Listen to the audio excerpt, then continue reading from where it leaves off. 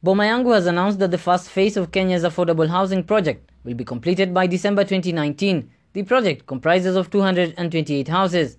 Charles Hinga, the Principal Secretary in the Ministry of Transport, Infrastructure, Housing and Urban Development of Kenya, stated that construction of the units started in April this year.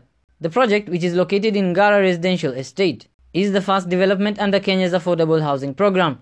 The entire project will consist of 1,370 units, built for low-income earners. The second phase of the project is expected to be completed in mid-2020, and the final phase will be completed by the end of next year. The ministry is optimistic about rolling out 500,000 affordable houses by the end of 2022.